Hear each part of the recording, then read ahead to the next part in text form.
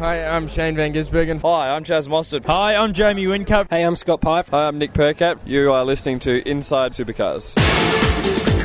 All the racing I've done, supercars and, all the GT and drifting and all that kind of stuff, I think it all helps. A lot of seat time and having some good times racing, it's a lot of fun. As long as we don't allow some of the lunatics to get the keys, then it'll continue to be at the forefront through hard work and diligence, particularly on the part of the team owners and investment by them. From the racetracks across Australia and around the world, here's Inside Supercars. Welcome, race fans, to another week of Inside Supercars with Craig Revell and Tony Whitlock. Good evening, Craig. Good evening, Tony. Another great event in Adelaide. It certainly is a wonderful way to start a series. I suppose there was a bit of expectation that Shane may do what he did. Obviously, there were a lot of elements in his favour to doing that. But there were some things that showed up that were a bit out of the ordinary. Well, I don't know if they were out of the ordinary, but they were certainly welcomed. We all wanted to see Penske's improve over the winter, and it looked like Fabian and Scott are pushing each other harder and harder than ever before. So I think that was certainly a positive. And I was very interested to see how Alex Rouleau took on his first race weekend, and I'm not afraid to say that I thought he did an excellent job. One thing that I don't know, because I haven't seen the television coverage, but I certainly was out trackside when it happened, was coming into the Victoria Park section, so off the street section and into Victoria Park, late in the last third of the race. He got punted off the road, and it was certainly a setback for him. And at that time, he was still on the lead lap. So I don't remember exactly who did the punting, but it was certainly a car that was back there with him, and I think it was a driver who was probably one of the most experienced in the field that did it. But at that time, he was in front of Simona, he was in front of Jason Bright, and a number of other drivers. It was just after Taz Douglas had pitted because of the temperatures in the cockpit and his lack of cool suit.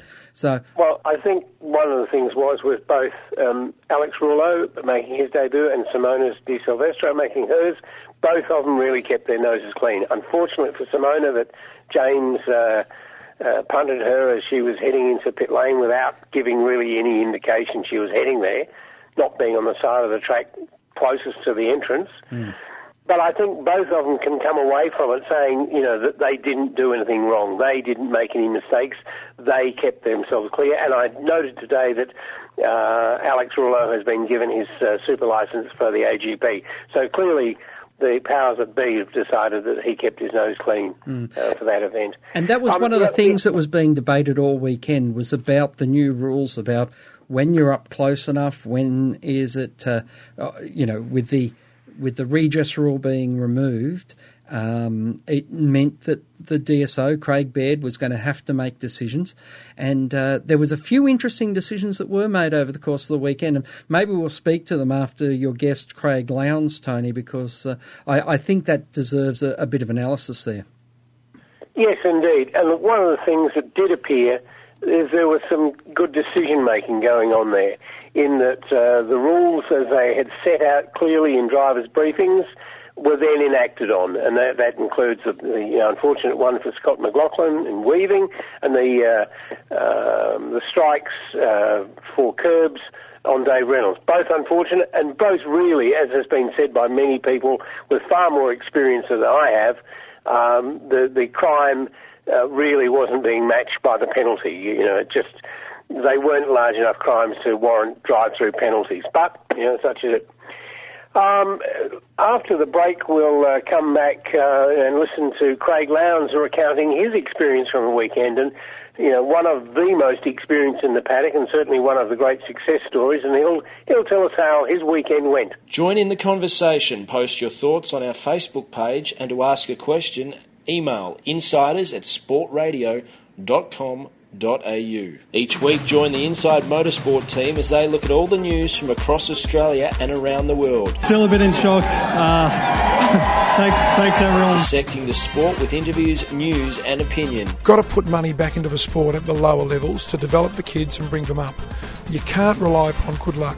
For Daniel Ricciardo's old man to have found a few mates that tip some money in and send him overseas, there actually needs to be a structure. Inside Motorsport broadcast on community radio and online at sportradio.com.au. Hi, I'm Chaz Mostert. Hi, I'm Michael Caruso, and you're listening to Inside Supercars. Welcome this afternoon to Craig Lowndes to Inside Supercars. Yeah, no worries. At the weekend, it was another of those big weekends in Adelaide, obviously a large crowd. Was there any surprises for you over that weekend? No, I think the only surprise that we knew we sort of going into a little bit was the tyre, obviously trying to get your head around it, make sure we get the best out of it. I think that, we struggled at the early parts of the weekend, but, we definitely got our head around the tyre and it set up much better on the Sunday, although I made a mistake in qualifying, which, of course, at the moment, the way the competition is, if you sort of stuck in the middle of the pack, you're basically stuck there all day. It was a very tough Sunday's race because we were in traffic. Yeah, right. But it was a good learning weekend then. Oh yeah, much so. I think that we learned a lot in the test day at Sydney Motorsport Park, but we learned a lot more again over in Adelaide. Clipsal Circuit, obviously being a street race, was always a difficult physical track. The temperature on the Saturday obviously was quite hot, but the Sunday was much better. But we learned a lot. I think that there's no doubt that unfortunately for us, my Achilles heel over the weekend was our qualifying speed, and I think that, as I said, although we probably should have been in the top 10 both days, I think Sunday we definitely should have been in the top 10, and that's something that I put down. I made a mistake in turn 9, the hairpin there, and lost 4 tenths, but of course, there we all ifs and buts. We've got to make sure that moving forward we clean all that side up. Yeah, and same thing, of course, in qualifying now, that there might be a smaller gap, but the overall gaps are smaller, so therefore it's easier to go back from, 10ths back to 17th or whatever sort of place. Oh, look, there's no doubt about that, and I think that both days we only missed out the 10 by a tenth, I think it was. So, you don't really need to lose a lot of time at the moment to lose a lot of spots, and that's something that I think it just shows and indicates the way that the category is and the competition. I think even Frosty missed the 10 on Sunday. He was just in front of us, so there was a lot of mix-up between the Saturday's qualifying and Sunday's qualifying for us. But saying that, the 2 Red Bull cars qualified in the 10 quite easily both days. So we know where we're lacking, but all in all, I posted a message saying that I was satisfied with the results, but I was satisfied with what we learned and the progress that we made over the course of the weekend. It would have been much nicer, obviously, have stronger results, that's for sure. Well, in both days you went forward from qualifying. Both days that you were able to move yourself up out of mid-pack into the top part. Yeah, and that just indicated the car was much better than where I put it, and that was the frustrating part. I think that I was more frustrated after qualifying on Sunday, knowing that I'd made a mistake, knowing that we should have been in the 10, and knowing that we had a much better car. So I was more frustrated on Sunday than Saturday after qualifying. But as you said, we definitely had to stay out of trouble. At the end of the day, we've got to score maximum points regardless where we are, because obviously the championship's a long year. Anything will happen. Everyone will have a bad weekend, and we just got to make sure we minimise now from going forward that we have those bad weekends. And a bad weekend, and you're still in the top 10 in the championship points. So that's a bad weekend. Yeah, look, I suppose you can take it for that, but knowing that we should have been better, I think that's where I say it was a bad weekend. But yeah, look, I think we're sitting 8th in the championship, but as it's the first round of the year. Everyone's going to have bad weekends. We know that we go to the Melbourne Grand Prix. It's a non-championship, gives us another opportunity to sort of perfect and work closer with John McGregor, Irish, my engineer, who again, he was very calm, very obviously methodical about how he went about what we did. We just did little steps, and everything that we did worked. So as I said, for us, it's showing good signs for the year. And interesting, you mentioned Irish, as he's known, I think. Yep. He's been with you now solo. I mean, obviously he was with you all last year, but in a different role until Ludo left. And that was, went on gardening leave. That was about Sandown, or was it earlier than that? No, it was just after the Gold Coast. We went, actually, we're in New Zealand doing some promotional work when I found out that Ludo had made a decision to leave the team, and at that point it was at the end of the year. Oh. And I think we found out very soon after that conversation I had with Roland that where he was going. Right. And there was a decision, pretty quick and easy decision from Roland to say that we will leave him or put him on gardening leave, and we'll elevate Irish into that engineering role. So from New Zealand and Homebush, I know we hurt in the results, but in the same token, we got the foundation working much better for this year with the rapport that I've got now with Irish. And then, yeah, look, he's a young kid. We're still sort of working very close together to make him better, and his knowledge, obviously, he lacks a little bit of knowledge, but what he lacks in knowledge, he makes up for his keenness in trying to learn and develop the car. And of course, Sam Michael plays a role in the team now. Yeah, he does. He was sort of in and out a little bit last year, just sort of coming to grips with the team, the category, the cars, and I think that there's no doubt that he was part of the debrief now since this year, and I think that he'll be more present at the team and maybe at events. I'm not sure, but he's definitely brought an element to the team that obviously he's got very strong. He's got a strong background in Formula One. In a sense of the touring car scene, he's a little bit green, and he's the first to admit that. But he's learned a lot, and what he does bring is a bit of calmness and actually works with the engineers and just how to work through the process of getting the strength out of everyone and making it all work for all of us. And I imagine he'd play a real part in helping Irish come on. Yeah, I think that, again, he's got some great depth and background of management side of it. So, yes, he's definitely helped Irish nurture him a little bit into that role and not to get frustrated, to take it all on board. And he's definitely done that. And, I think there's no doubt that having Sam Michael there has been a good element for us as a team. And moving forward, I think that he'll be a good asset. You started full-time in the series in 95? No, 96. 96. Yeah, 96. So we're now 20 years. So more than half your life you've been full-time race driver in the development in the main series rather. Is winning and racing, are they the same thing for you, or can you enjoy the racing even if you weren't winning? Oh, look, yes. I think that the passion is still there. The fire in the belly is still there. I think that, as I said, I got frustrated with the Sunday's qualifying results. I knew that we should have been much better. So, yeah, I'm still as enthusiastic as ever to win races, be part of the championship and win championships. I do get asked that question a lot. Do you think I still got another one in me? Yes, I do. I think there's no doubt that, if we go to race weekends and we put our best foot forward, we're still capable of winning races and potentially winning championships. And I think that, when that fire in the belly sort of fades away, I'll definitely then look at getting away from at least the full-time driving sense and looking at the enduro side of it. So for me, 20 years on, I'm still as keen as ever to be part of this championship. That's terrific, and which then brings us to that other question, because you have in your two teammates one sort of not the end of his career by any stretch with Jamie, but one who's won 6 championships and the other one who's just won his first championship. So you've got two very fast drivers in the same garage virtually. How important is it to have that teammate who is fast, not just from a point of view of making a car fast, but also in terms of giving you the impetus and the enthusiasm?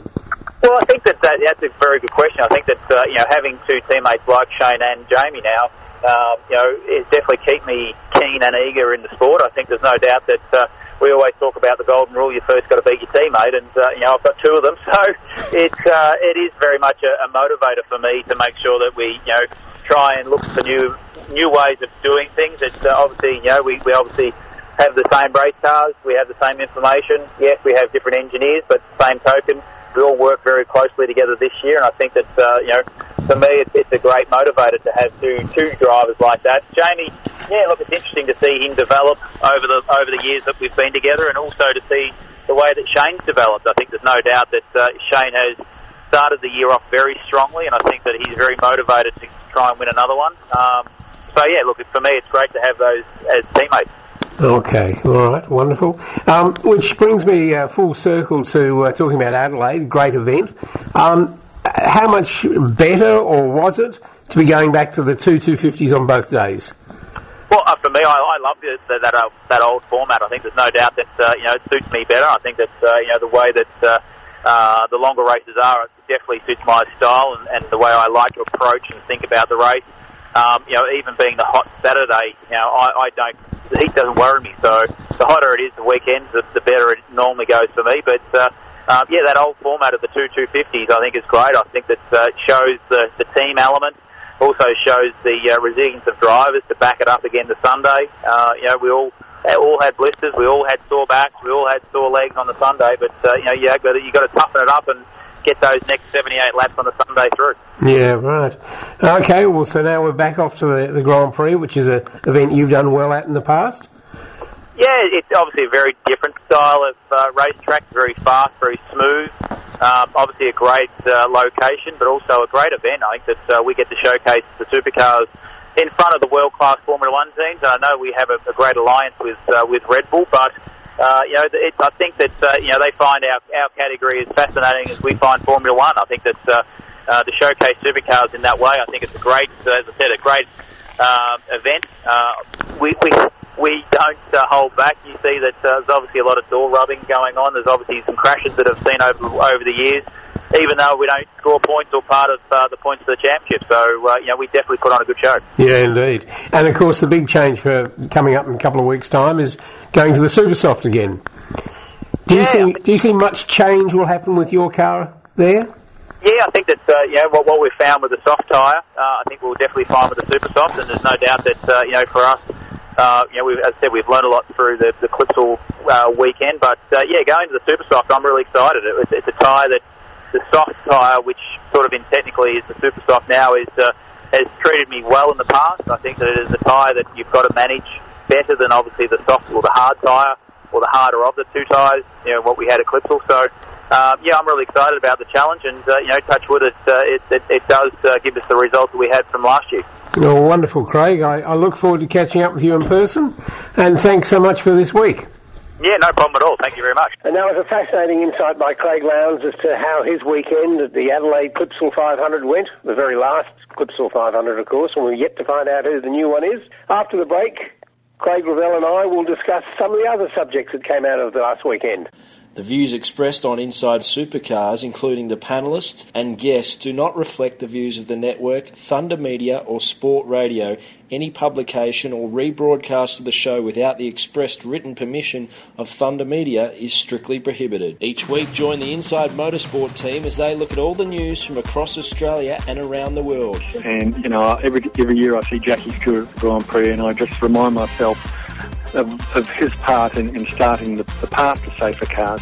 Dissecting the sport with interviews, news and opinion. Jack Brabham certainly left his mark not only on Australian motorsport, but motorsport all around the world. Inside Motorsport broadcast on community radio and online at sportradio.com.au. Hi, I'm Todd Kelly. Hi, I'm Fabian Coulthard, and you're listening to Inside Supercars. Welcome back, race fans.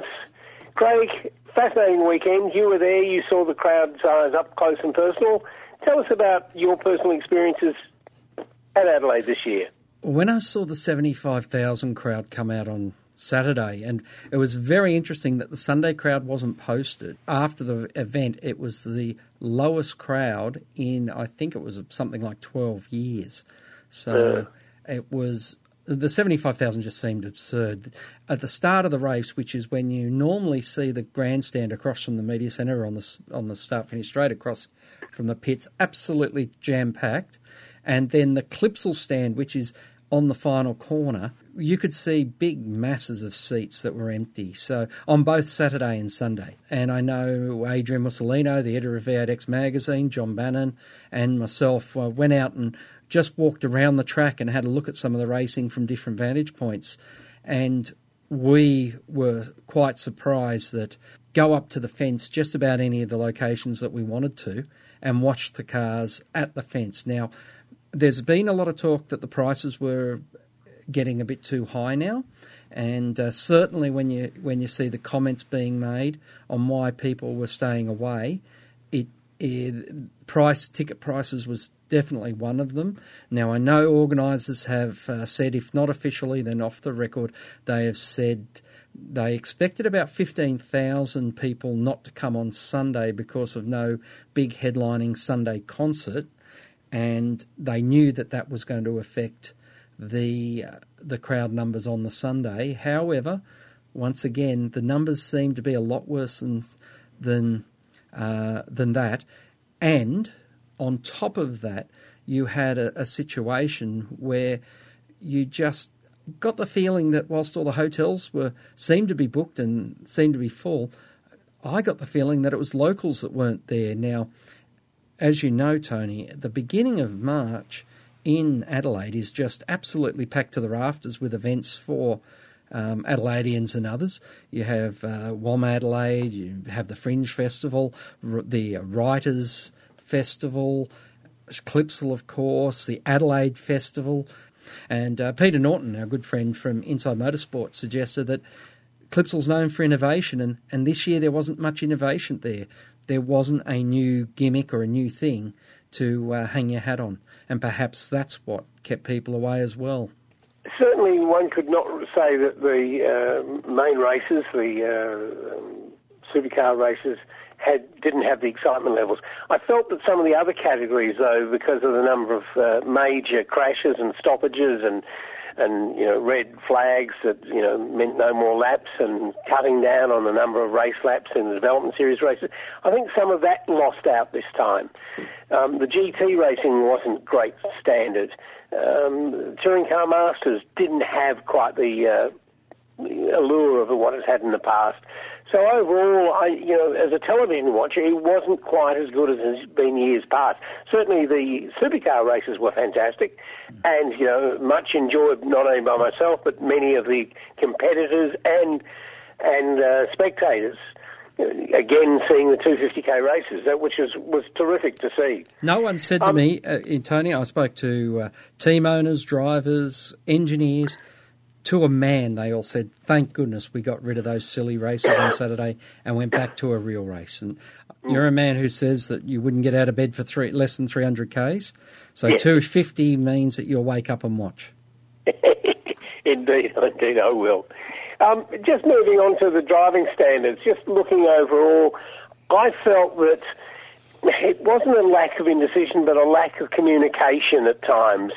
The fact that the penalties given out to McLaughlin and to Reynolds, while petty, they were definitely part of this year's rules. And that if you were going to play in this game, these are rules we're following. So when people actually did complain about them, I felt that that's a bit sort of hasty to be doing. Well, Scott never complained about. In fact, Scott was the first one to say, I made a mistake. Yes, and I agree. So Scott was very, very aware of accepting of the situation. I kept weaving. He said, it's something we'll have to work on. Normally I get a radio call. I didn't get a radio call. He wasn't blaming the team.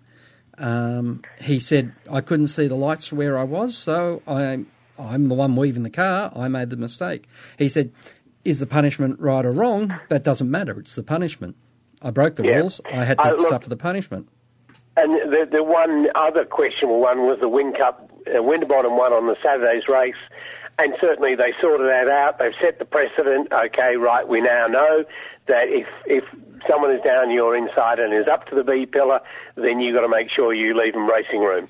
And it would appear that Winterbottom didn't, and therefore it turned out with no penalty for Jamie. But the interesting thing there is they didn't just interrupt the race and say, pit lane, drive through. They said, we will review this at the end of the race. And that's a move back from the instantaneous, you could even say Judge Dredd approach of, we will make a decision on the racetrack and it will be applied during the race.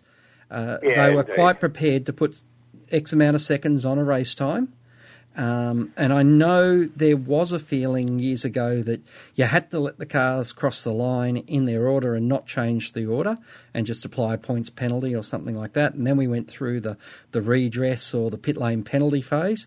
And it seems now we've just had a swing back or a shift in the application there. But I must admit, no one was saying the decisions were wrong. That's right, yeah. Speaking of such things, there was Scotty McLaughlin who showed a great deal of remorse for the mistake he made. Certainly didn't back away from it. Seen holding his head in his hands and helmet in his hands and feeling not sorry for himself but sorry for the mistake he made. I feel that Penske's have made a step up. They had a pair of pole positions last year. But this year, I think that both cars, that lifting of Penske's is probably a result of having two A-grade drivers in both McLaughlin and Coulthard. And that while they didn't walk away with the ultimate success, they did walk away with a pair of front row starts and a podium. And that potentially, certainly, McLaughlin was going to be there or very close abouts. And I've got a piece of audio that I'm going to play you because I had an opportunity to have a chat with Ludo after the race, and this was Ludo's thoughts on not winning. I'm nearly happy that today we don't win because somebody was quicker than us, and the Penske way is to be a true winner, and we will be true winner because that's the Penske way. Very interesting. It certainly does make an insight into it. The other one that's of interest is the way Shane Van Gisbergen has looked upon his rivalry against the Penske team, which his teammates have taken to another level. I don't really see it as a rivalry. I think it's I don't see him any different to any other driver. It's good to have another Kiwi up front and then another brand. I think that's good for the sport and interest in our country. But I think there's a little bit of rivalry in between teams at the powers that be. But from my end, it's all good, and to have a constant team competing against us is a good problem to have. Yeah, I wouldn't say I said it was a rival. It was said by others. If not a rivalry, is he a championship threat? Yeah, of course. Everyone is at the moment. Everyone's leading the championship, so there's no clear threat yet. But I think he's up there. The Nissans have been very fast, so it's not clear who's going to be consistently up the front yet. Yeah, and I like how Shane's going. I've got to beat everyone. I don't just have to beat the Penske cars. But still we're seeing stories written and we're seeing an assumption that it's just between Red Bull Racing and DJR Team Penske, which, as we know, different tracks suit different cars. Of course, James Courtney, and I know you want to talk about tyres in a moment, but James Courtney is fantastic around Adelaide. Scott Pye wasn't quite on the pace yet in his first outing with Mobil 1 HSV, and Adrian Burgess will be glad I put the Mobil 1 in there because I didn't when I was speaking to him. And that's the track that he likes. And those cars like 90-degree corners, what they call high turn or quick turn racetracks, as opposed to Phillip Island, the Grand Prix, where they're slow turn or low turn tracks because they're so flowing. Yes, indeed. Look, the tyre situation was fantastic and interesting to look at. It certainly seemed that it may have actually played into Shane's hands slightly. As we know, Kevin Fitzsimon talking about the fact that Dunlop provided more data to the teams, pre-event data, that they could sit and evaluate what they needed to do with their setups. And it would seem that this new stiffer sidewall tyre, it gave better turn-in, it gave more in the way of drive and better under brakes. It may well suit Shane as being more like a GT3 tyre, more like a GT Cup type of tyre than the old tyre was, and therefore it fell into Shane's hands slightly. And if that's the case, then the other man who is well versed in GT racing is James Courtney, and perhaps we're going to see James make more of this season because the tyre is going to be something that he is so familiar with as well. From what I understand, that with the next event being Grand Prix, with the Super Soft tyre, the change from the tyre they're now using as a standard tyre to the Super Soft, the balance will remain the same. So it's likely that the same cars, albeit they'll be on much different corners from the Grand Prix from Adelaide, that the tyre will keep the car in the same operating window. And in fact, here's what Grant McPherson had to say after the event about going to the Grand Prix with the Super Soft tyre. It's completely different now because it's our first hit out on the Super Soft, whereas this weekend's been on the soft tyre. So, yeah, we'll be aiming to learn as much as we can, but we'll want to be at the pointy end as well. Look, this whole thing dynamically changing, isn't it, Craig? The way in which this change of tyres has just enlivened things a bit, just given a bit fresher thing. That combined with the changes of teams and engineers makes the new season probably more exciting than last year's. Indeed, but hopefully the word gets out to the general public, because if Clipsal had troubles drawing a crowd, and of course there's local reasons for that. I do believe it was locals that weren't at the track, not the interstate guests, but that's just my anecdotal look at the world and look at the situation. Are we going to have a situation where people aren't turning up because they don't realise that things are going to be a lot more interesting this year?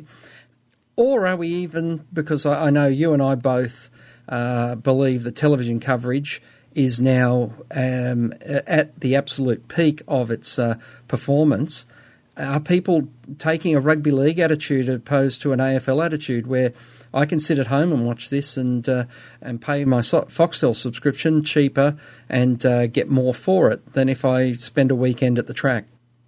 All right, well, after the break, we'll have, Craig, your final thoughts, and we'll review where we are before the next week's show. Join in the conversation. Post your thoughts on our Sport Radio Facebook page. Each week, join the Inside Motorsport team as they look at all the news from across Australia and around the world. This year in Formula 3, I think, is a fantastic environment for me to be doing that. However, I believe for myself, a sustainable career in tin tops such as V8 Supercars in Australia is where I see myself. Second crack at the Australian tyres since we've been back, and a bit unlucky the first time, but we end up with a win there at Speedway City 2 weeks ago. Inside Motorsport broadcast on community radio and online at sportradio.com.au. Hi, I'm Craig Lowndes. Hi, I'm Dale Wood, and you're listening to Supercars Today. And welcome back to Inside Supercars.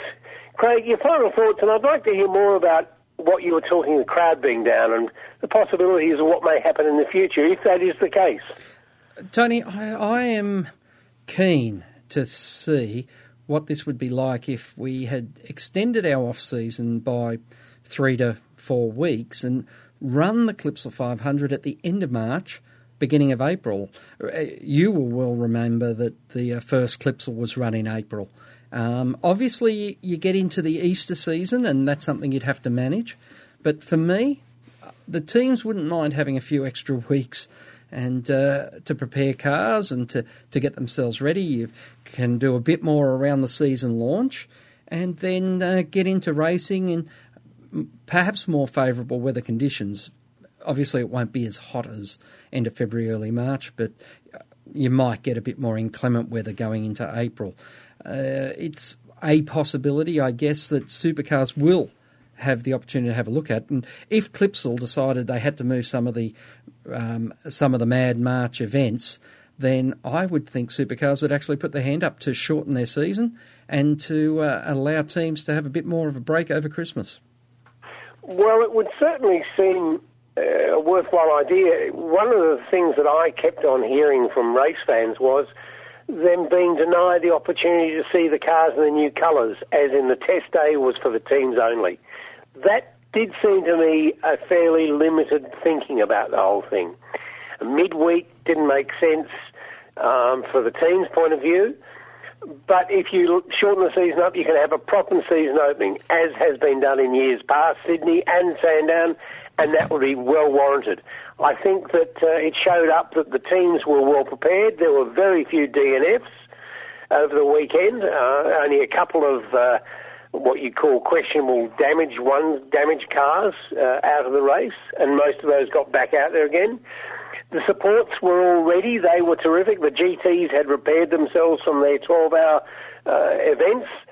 I just think that there is some merit in the possibility of moving the date, and that there would be real benefit in terms of, you know, a slightly cooler climate and a less crowded weekend in Adelaide. It makes a lot of sense to us. Anyway, we'll have more on this subject and more on post-Adelaide review, including looking at the Super 2s now, and why do they call it Super 2s? What was wrong with Development Series? Wonderful races, and we'll talk more on that next week. So thank you very much, race fans, and it's good night from Tony, and it's good night from him. Inside Supercars is produced by Thunder Media.